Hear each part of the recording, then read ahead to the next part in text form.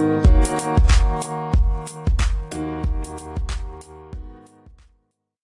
everybody, my name is Alex and you're listening to LunchBox Radio Special Edition. Thanks to everybody who listened to my last episode, which is here for a reason, actually, because I want to make a really bad joke about what we will be talking about today on the Sunday edition, which is...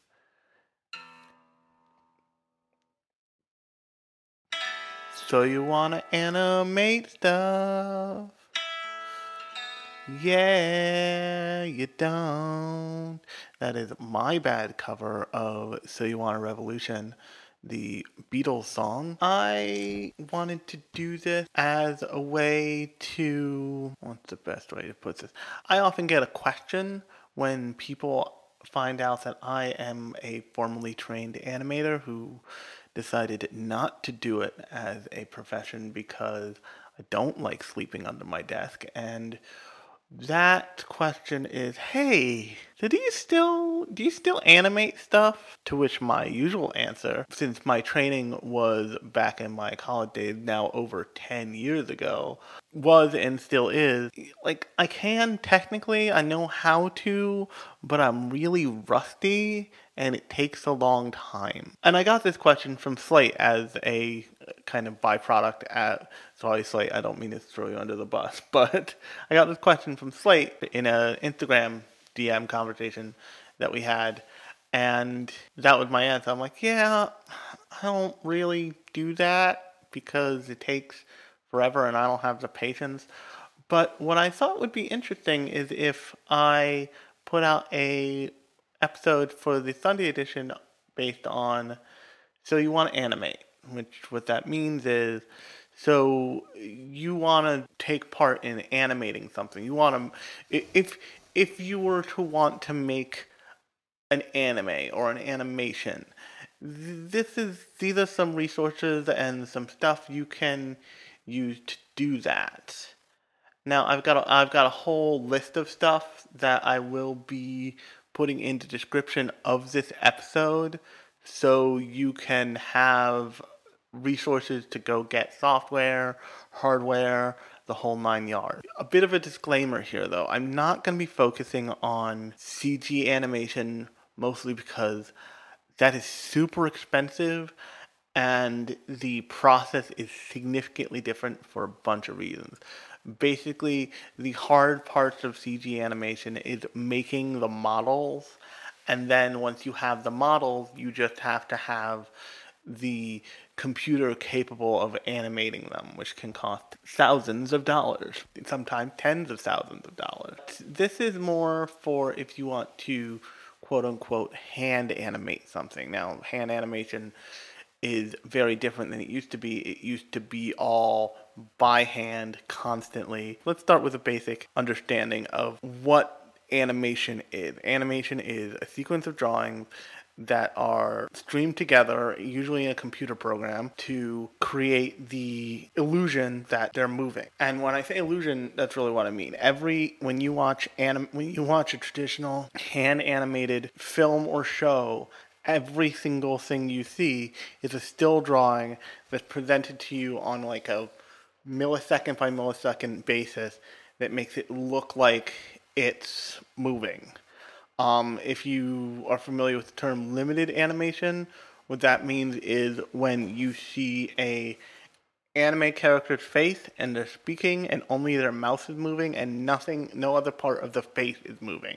If you think about the way somebody's face moves when they talk, the jawline changes, and like there's what's called squash and stretch, which is a animation technique that is used to convey movement or exaggerated movement.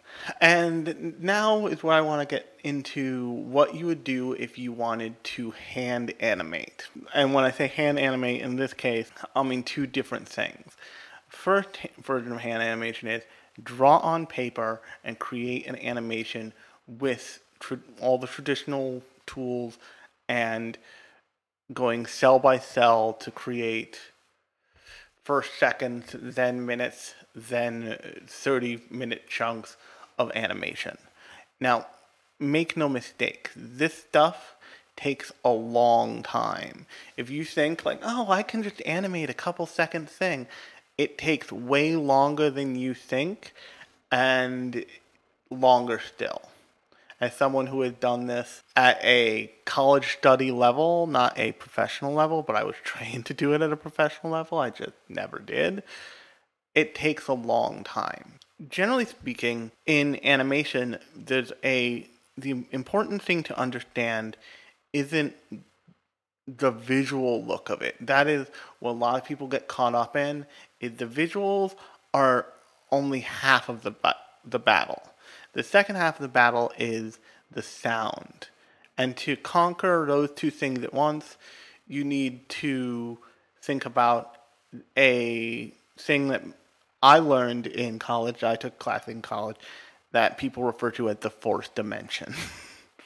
Now, I'm not saying we're playing like fourth dimensional chess here or anything, but the fourth dimension is considered to be time. First dimension is sight. Second dimension is when something has two sides. Third dimension is three-dimensional. So think of it flat, two-sided, three-sided. And then the fourth dimension is time.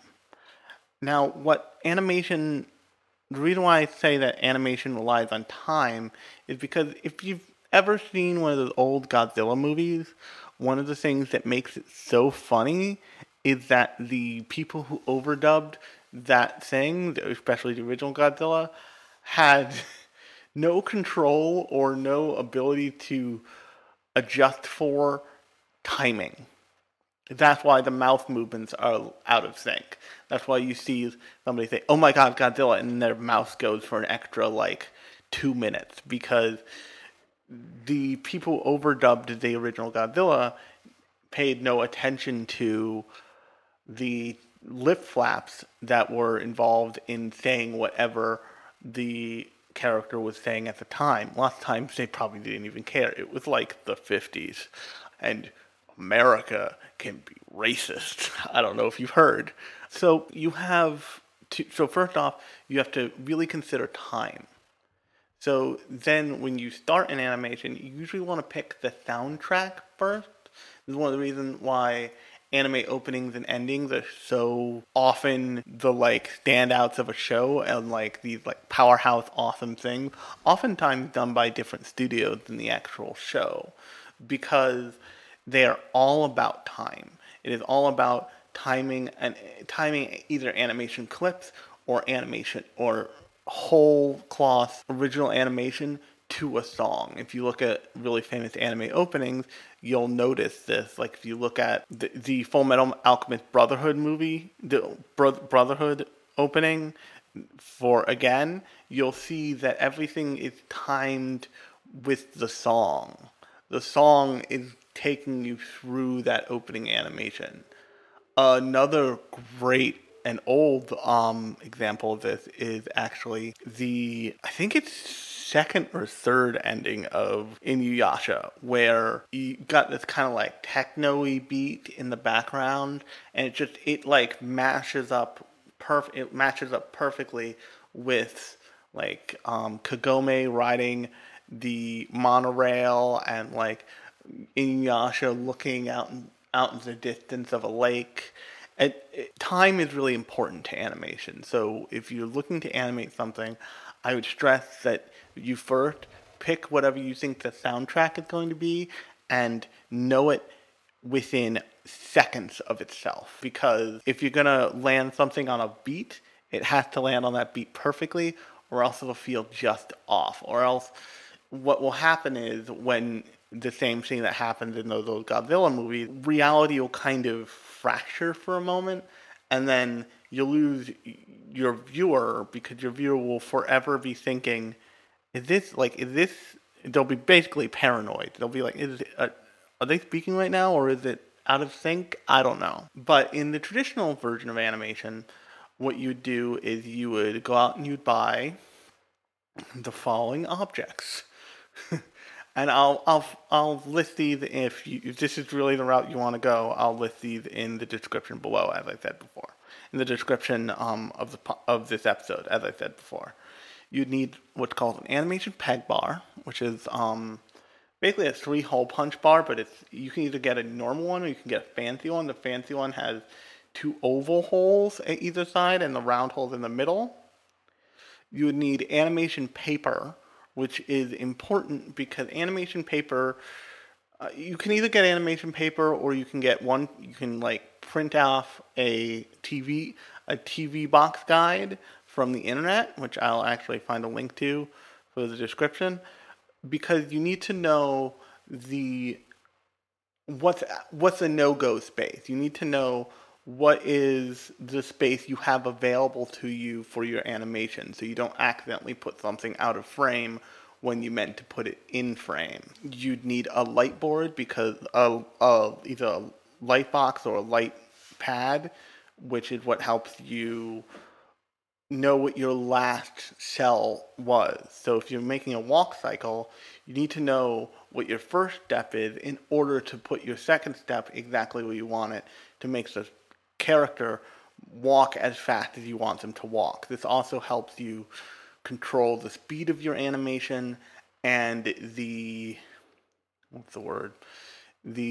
cadence of a walk cycle. So right there, there's animation paper, a TV bounding box guide, I'm going to call it, and a light pad or light box.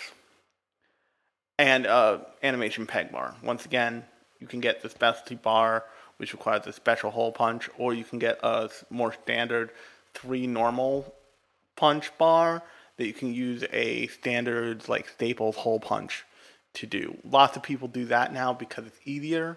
Now, if you're working in a professional environment, you have animation discs, you have LunchBoxes, you have all this craziness, but let's just keep it to this for right now. And then you're going to need a way to get your cells from physical into a computer. And from there, you need a capture station, which basically means a high-end digital camera and another space with another peg bar where the digital camera is lined up perfectly to shoot straight down, and that will be hooked up to a computer and a capture program of some kind, usually something like Premiere, so you can go cell by cell, put the cell down, hit the capture button, pick the cell up, put the cell down, hit the capture button, repeat until you're done. This is after you've drawn your entire animation. Now, here's where I want to talk about process, because one of the things that they talk about in shows like Shirobako and in shows like Keep Your Hands Off Eizouken, and really any major anime about making anime, they're going to bring up the process, which is traditionally in animation, when you're in an animation studio, you have a key animator who does all of the key poses, which means all of the starts and ends of movements are done by a key animator. And then you have what's called in-betweeners. And in-betweeners get paid by get paid by the drawing. They all get paid by the drawing, but in-betweeners seriously get paid nothing by the drawing. And they do all the in-between cells in a motion. So if you see someone jump up, punch the ceiling, and jump down, the key animator draws the start of the jump and maybe a middle frame of that character raising their fist, and the end frame of that character hitting the ceiling, and then the in-betweener is responsible for everything else. Now, in a professional environment, that is basically that's like a production line thing. It means that the key animators get to do more, and the in-betweeners also get to do more. But if you're just doing one animation, the best way to do it is to go from point A to point Z without skipping around. So you're going to do everything at once. You're going to do keyframe, in between, in between, in between, in between, in between, keyframe, in between, in between, in between, in between, in between. You're not going to do keyframe, keyframe, keyframe, and then all the in-betweens later, because that kind of wrecks the flow in my experience, but that's me. Once you get all of your stuff into a computer, if you want to color it, what you're going to want to do is you're going to want to use a program like Photoshop to go in, fix your line work, do all the coloring and effects, and then recompile that same thing in a program like Premiere Pro or a video editor. And from there, you bring in your soundtrack, and if you have any dubbing involved, there's all kinds of dubbing software, but you would basically you'd record that dub separately and bring that in its own audio track so you can control everything, because it's really important that if you have characters speaking in an animation, you can hear them speaking over the music, which if you want a way that doesn't sound great, listen to lots of stuff on HBO, because HBO has the worst sound mixing ever. Ever. Then you can export a video, and I'm glossing over a lot here, but I just want to do a basic workflow for this. And you can export a video from Premiere Pro, whatever video compiling thing you're using. Now, if you don't want to mess with paper, then A, this gets a little easier. B, it's almost just as time consuming. It can get more expensive. Not much more, because with animation paper, with hand animation, you're buying, reams of paper, like actual reams, and going through the entire ream, at a time sometimes. But if you want to do digital hand animation, then there's tons of options for software, some of which you can actually use to bring in hand animation. One of which is a piece of software that I've used before that's a little light feature-wise, but is really beloved and certainly easy to find. A little funky when it comes to software management, but it's doable, and that's called Pencil 2D, and you can find that at pencil2d.org. That will also be in the description of this episode. And Pencil 2D is a very traditional hand animation piece of software. Now, I should mention at this point that if you're going to be drawing directly in a piece of software, you usually want some way to get that to draw with a pen instead of with a mouse, because mice suck when it comes to drawing. They just do. So you're either going to want to buy a iPad app, something like AstroPad, that can turn an old iPad into a pen tablet, or you're going to want to buy a pen tablet outright. I use AstroPad, but that's because I'm not animating every day. If I was animating every day, I would invest in a pen tablet from a company like Wacom, or a company like XP Pen, or a company like Huion, which is another drawing tablet manufacturer. And there's a huge range. They can cost anywhere from couple $100 to $1,000. There are all kinds of caveats to all that stuff, but they are kind of invaluable if you're going to be drawing on a computer proper. If you are more comfortable with your hand-eye coordination, which I am, I just like to feel fancy by using AstroPad, which has its ups and its downs. And by the way, AstroPad is an app for the iPad, which, like I said, can turn your iPad into a pen tablet. And it's got a one-time cost associated with it, which I think is about $30, but I'm not super sure. It's been a while since I paid for it, because I bought it a long time ago at this point, like years ago. So you can find all kinds of pen tablets. There's great reviews on YouTube of pen tablets. If you give me a second, I will find the best reviewer that I found for this stuff. Well, anyway, the reviewer's name is Brad. I'll put a link to his YouTube channel in the description of the podcast, but basically he reviews every kind of computer drawing tablet thing you could ever imagine, and every configuration configuration he can get his hands on. The way he puts it is he reviews hardware for creative professionals.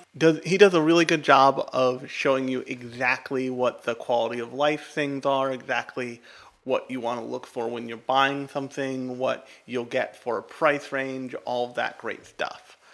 But he's really excellent. So you're going to want a piece of hardware like that and also a fairly good computer because all of this stuff is really intensive creative software. And as somebody who uses this kind of software in his professional life, I can tell you, if you have a crappy old laptop, this might eat it alive. Like this stuff is really, it's not so much that it's memory heavy, it's that it can be processor heavy, and it can push your computer operating ability really hard. You can look at computers that are capable of doing this. If you're going to look at a computer for animating something, you need to look at a computer that's capable of video editing.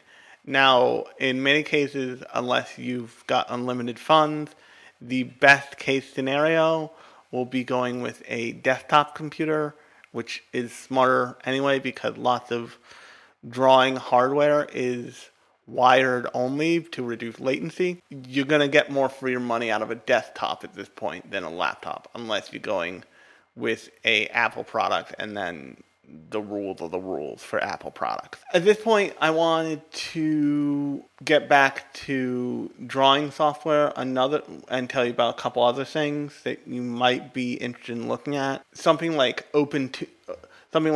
Pencil 2D, but with a lot more features, is a piece of software called OpenToons. That piece of software is used actually by Studio Ghibli. They bring in all of their hand animation and color it and format it and all that stuff in OpenToons. Another piece of software that's fairly noticeable is formerly called Anime Studio, but now called Moho because Smith Micro is insane. Is made by the same people who made Clip Studio, which is formerly Manga Studio. It's really pretty full-featured 2D animation software, and it's been used in Oscar-winning films. So take that with what you will. The important thing that you need to know about animation software is it's not about what the company says is the best, or what a company says is, hey, this was used for like The Secret of Kells or The Breadwinner, which Moho was. It's about what you feel after trying the software out, which I encourage you to do because the stuff that's not free always has a trial version. It's about what you feel best fits your style and your workflow, which you will develop over time. So that's some software, that's some of the hardware you'll need. Oh, and like I said, if you have really good hand-eye coordination, you can animate with just a simple tablet, which what's called a pen tablet, which are significantly cheaper. They're around $60, anywhere from $50 to $60. The best ones in the world are that cheap, and they are from Wacom. They can go up and get more expensive if you get bigger ones, but oftentimes you can just settle for a smaller one, and it can be really it's easy to set up. It's hard to adapt to because instead of drawing on a textured surface like paper, although you can go out and buy like textured stickers to put over your tablet, you have to learn line control on a really slick, smooth surface. So if you are looking for a much cheaper option than a pen display, you can go with a pen tablet. Once again, I'll put links to buy that stuff below.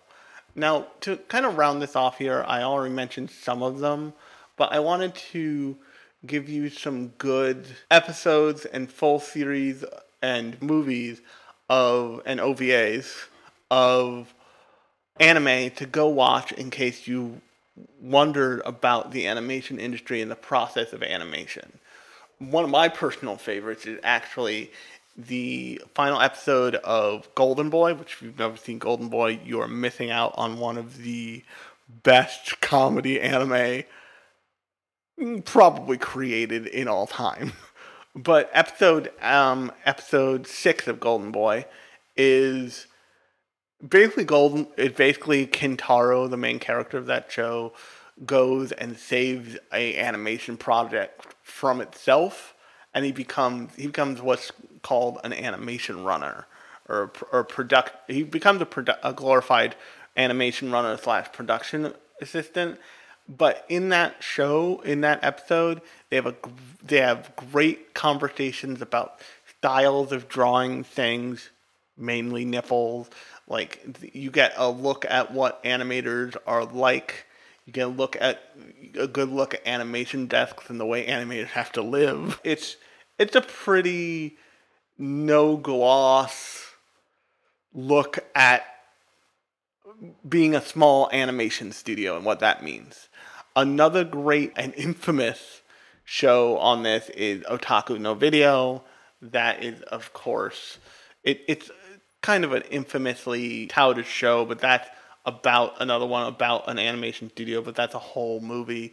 You can find that actually for free on the new Retro Crush service by the same people who did Asian Crush and Midnight Pulse, but that's available on basically all the platforms, on any platform where you can stream video right now.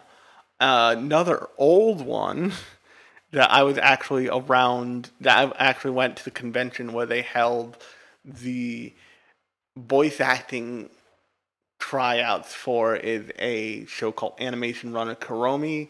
Once again, the main character is what's called an animation runner, which means that she takes the physical cells from place to place to have them processed and for the studio to keep the wheels running.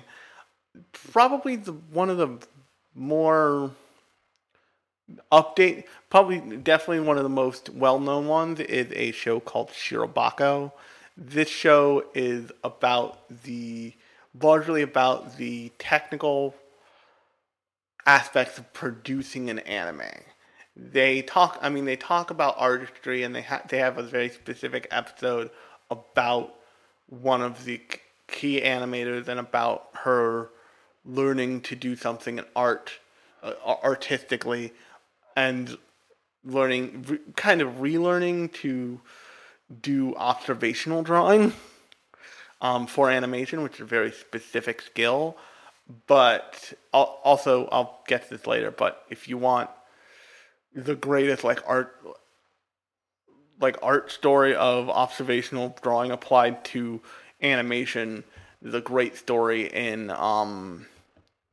at the tail end of Kingdom of Dreams and Madness about the view out the hotel room that they give press conferences in for Studio Ghibli.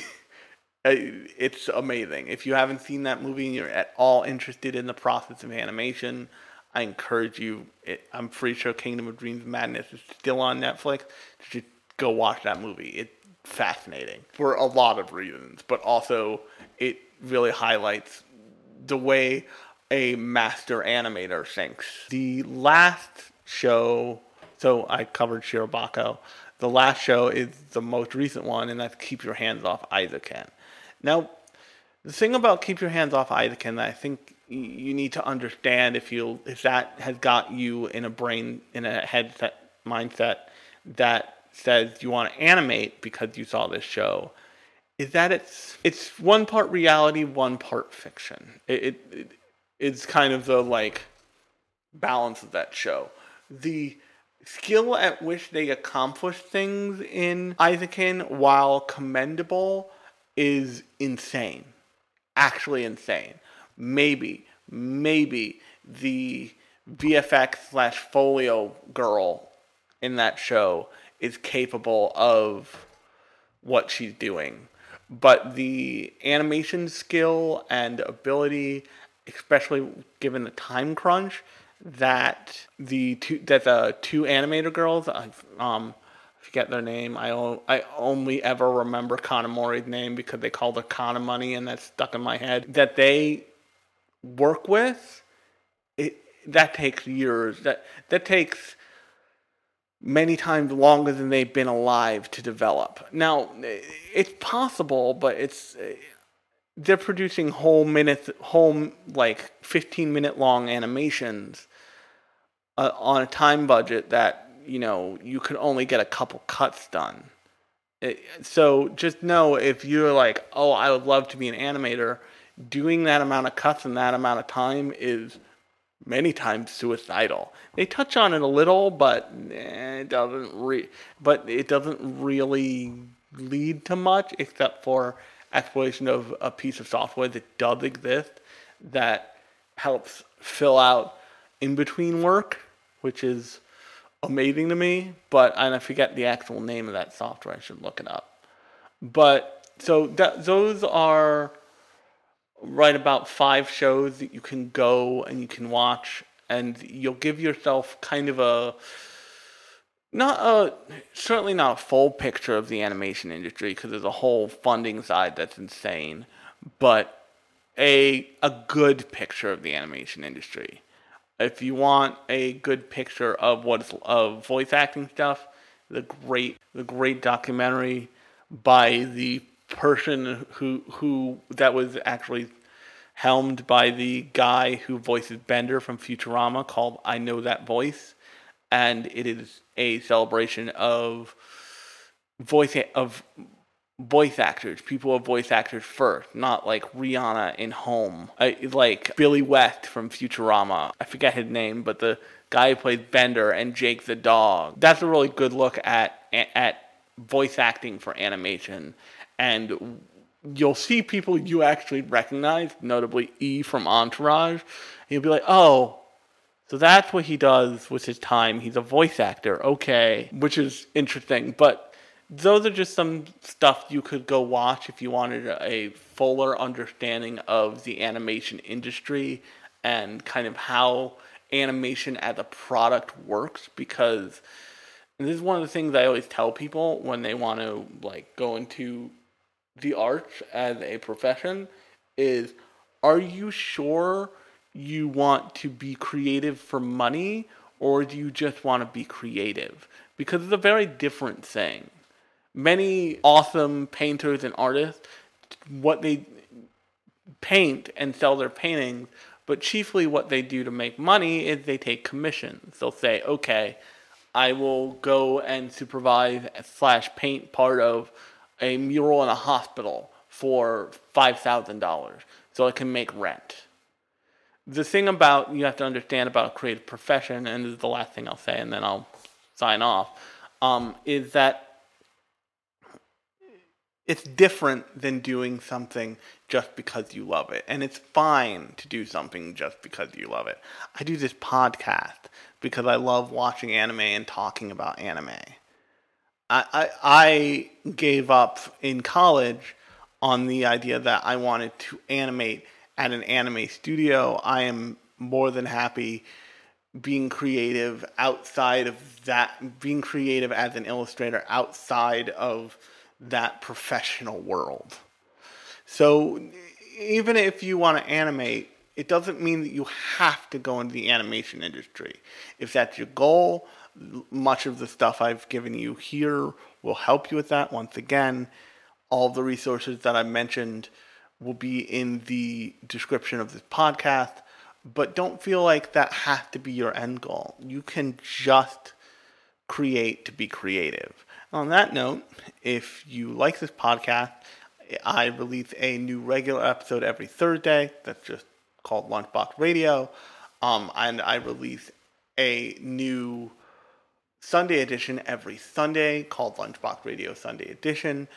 You can subscribe in whatever podcast app you're using to listen to this right now.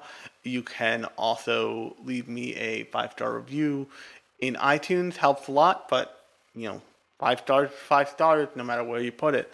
So until Thursday, I will talk to you next time.